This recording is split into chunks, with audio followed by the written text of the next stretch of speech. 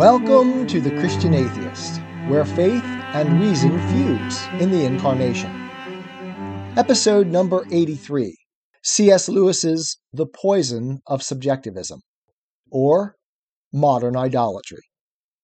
In his essay, The Poison of Subjectivism, C.S. Lewis says that, quote, the fatal superstition that men can create values is a disease that will certainly end our species, and, in my view, damn our souls if it is not crushed. End quote. This week, as Jenny and I process the aftermath of our interview with David Smalley, I have been asked by a listener to define ideology. I think it providential that this week we are addressing the poison of subjectivism, in which Lewis essentially suggests a solution to this for us. Let's see how. As a professor of philosophy, I appreciate that the first point made in this essay is that philosophy matters. Philosophy is about approaching the mysteries of existence and proposing answers to our deepest questions. Answers that inevitably color everything else we think. Our philosophical answers are, like theism and atheism, broad assumptions, which most of us never question, answers that we have taken when we have, on faith, as part of reality itself. These philosophical answers, then, become elements with which we think about our world, even though they are not things we can claim to know. That is, they ground knowledge, or are the foundations on which we build knowledge, much like the axioms of mathematics. Now, there are two basic rational steps that the progress of philosophical answers take in all times and places. The first is to seek a ground for our common sense, or what I called the evident in an earlier series on the Christian Atheist. This is the rational impulse to causal explanation, to trace what is back to an origin, as science does. Once the first explanation has been put forward, the second step is its denial. This is the critical response, finding fault and error in the first explanation. Thus, for example, theism claims an origin for what is in transcendence, and atheism denies that claim.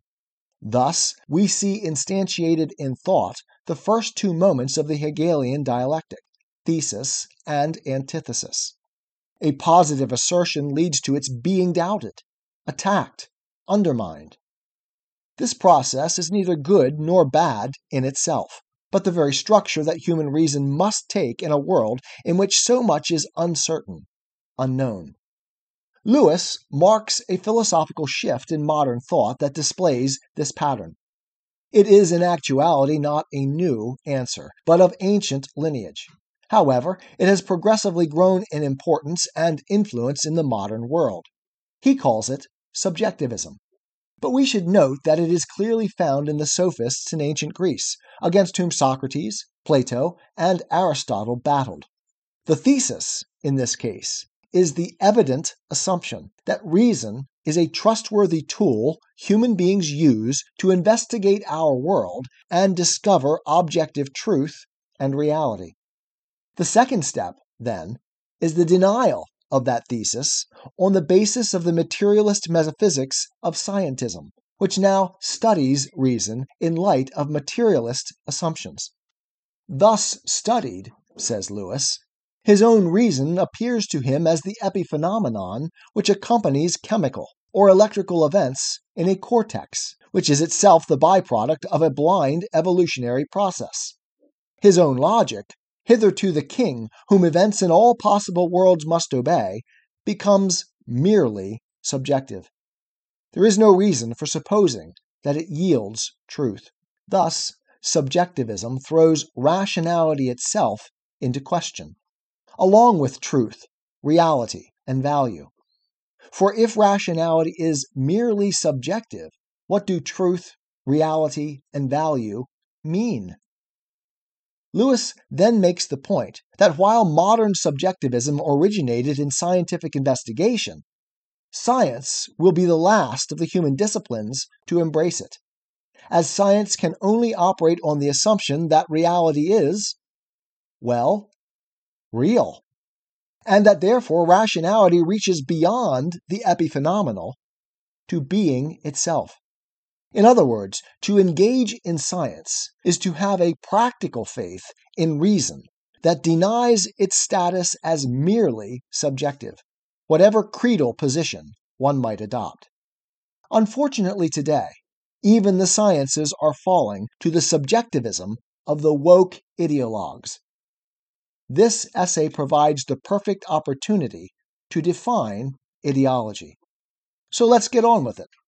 We need 2 more points from Lewis first. Most secular attempts to improve the world's ethical reality focus not on the behavior of individuals, but on the social structure itself, as if by reordering the social structure, the mechanical order, all the errors of the parts will go away. This is, Lewis says, quote, the fatal superstition that men can create values, that a community can choose its ideology as men choose their clothes. I like the word superstition here, as it is a sort of magical incantation, a quasi-religious doctrine that addresses a problem with a simplistic solution, ignoring the complexity of reality that grounds the problem. It is an arrogant assumption of knowledge that ignores complexity, the mystery of reality. Next, Lewis outlines the 2 fundamental points on which the whole essay hangs. Let us get 2 propositions written into our minds with indelible ink. 1. The human mind has no more power of inventing a new value than of planting a new sun in the sky, or a new primary color in the spectrum. 2. Every attempt to do so consists in arbitrarily selecting some one maxim of traditional morality, isolating it from the rest, and erecting it into an unum necessarium, end quote, or a one necessary thing, what we might best call a highest value, what Plato and Aristotle called the good. Value, that is something we encounter, like stars and planets and all other elements of being. We do not, indeed cannot, create them. So much for the first point. It seems unarguable when properly understood, unless we deny objectivity itself. The second point, however, is where everything comes together. One more quote from the essay. Ordinary morality tells us to honor our parents and cherish our children. By taking the second precept alone, you construct a futurist ethic in which the claims of posterity are the sole criterion. Ordinary morality tells us to keep promises and also to feed the hungry. By taking the second precept alone, you get a communist ethic in which production and distribution to the people are the sole criteria. Ordinary morality tells us, ceteris paribus, to love our kindred and fellow citizens more than strangers. By isolating this precept, you can get either an aristocratic ethic with the claims of our class as sole criterion, or a racialist ethic, where no claims but those of blood are acknowledged. These monomaniac systems are then used as a ground from which to attack traditional morality. But absurdly, since it is from traditional morality alone that they derive such semblance of validity as they possess. End quote. The salient term here is monomaniac systems. A monomania is an imbalance that focuses on a part, a single idea, ignoring the complex whole. It is an oversimplification. In other words, as Lewis makes clear here, it chooses one ethical precept from out of the hierarchical value structure and makes it to bear the whole weight of ethics. Using our own terminology, it takes a part of ethics for the whole of ethics. We see this everywhere in our current world. You are virtuous if you are anti-racist, or if you are tolerant, or nice.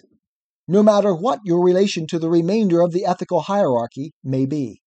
All subservient values, and all value is subservient to the monomania, become simply means to achieve the one value. These monomanias ignore ethical complementarity, the idea that one can be ethical only in respect of the whole moral matrix, and destroy balance. If kindness is the supreme value, then one must never say anything unkind, even if it is true. That is, truth must be sacrificed to kindness, or anti-racism, or equality of outcome, etc. And that term sacrifice is important, which brings us to our conclusion. When we elevate one value above all others, we are, in essence, making it supreme, making it God. For God is, by definition, the supreme value, that to which everything else is sacrificed. This is why these monomaniac systems, these ideologies, are so often compared to religions.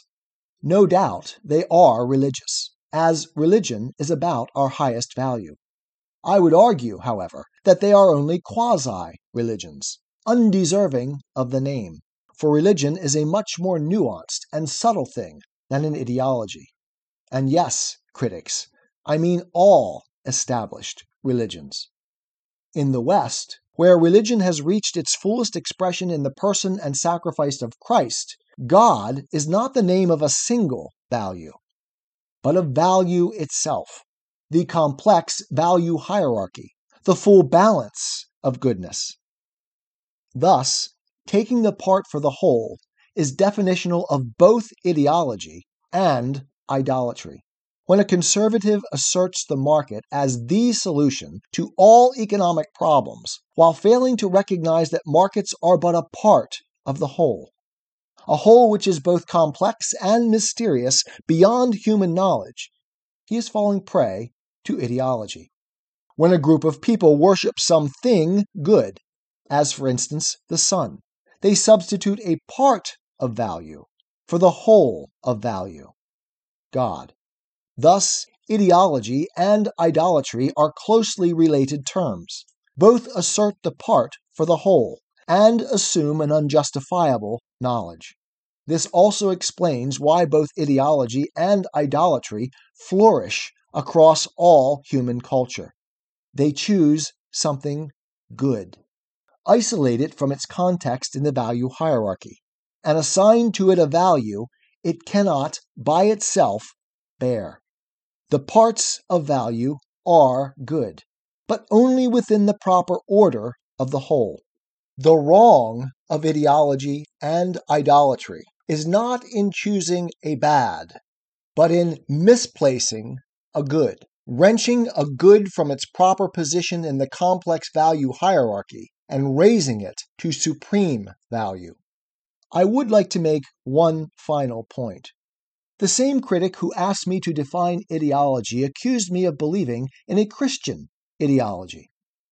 In one sense, of course, he is right, as Christianity believes that God is the highest value to which all else is offered up in sacrifice. But in another sense, he is wrong, because God is not a part of value, but the whole. He is supreme goodness. To worship him in spirit and in truth is to strive to be ethical, to submit ourselves to the good, to the ideal which we seek, even if we never achieve it. To worship God is to seek balance. Jordan Peterson at times talks of being psychologically possessed by an ideology, of giving oneself over to an extrinsic power that controls you. Here, too, the analogy holds, as Christians wish to be indwelt by the Spirit of Christ, to make His will our own. Being possessed by the Spirit of Christ is being possessed by goodness itself. It is taking the whole for the whole, the complex as complex, acknowledging our fundamental ignorance in our submission to the highest reality, the good itself. The is ought problem that occupies many atheists, including Sam Harris and David Smalley in my recent discussion with him, is the attempt to find an objective grounding for values in fact, in empirical reality. I am deeply sympathetic with their struggle. It was my own as an atheist, and I believe they are right to search for it. It admits of a single solution, and I pray that each and every atheist thinker follows the logic to its conclusion. It is the one and only solution to the Euthyphro dilemma. In Lewis's words, God neither obeys nor creates the moral law. The good is uncreated. It never could have been otherwise. It has in it no shadow of contingency. It lies, as Plato said, on the other side of existence. It is the Rita of the Hindus, by which the gods themselves are divine, the Tao of the Chinese, from which all realities proceed. What is the ground of all existence is not simply a law, but also a begetting love, a love begotten. God is not merely good, but goodness. Goodness is not merely divine, but God. I am a Christian, with the searching and skeptical mind of an atheist. I don't want to believe anything that isn't true. I know both sides of the looking glass, and I know them with open eyes. I choose Christ's side. I invite you to join me from wherever you stand before the looking glass. That's this week's episode. Thanks for listening, and remember, you can have your religious cake and eat it too. You can have reason, respect for science, a 21st century worldview, and be a Christian.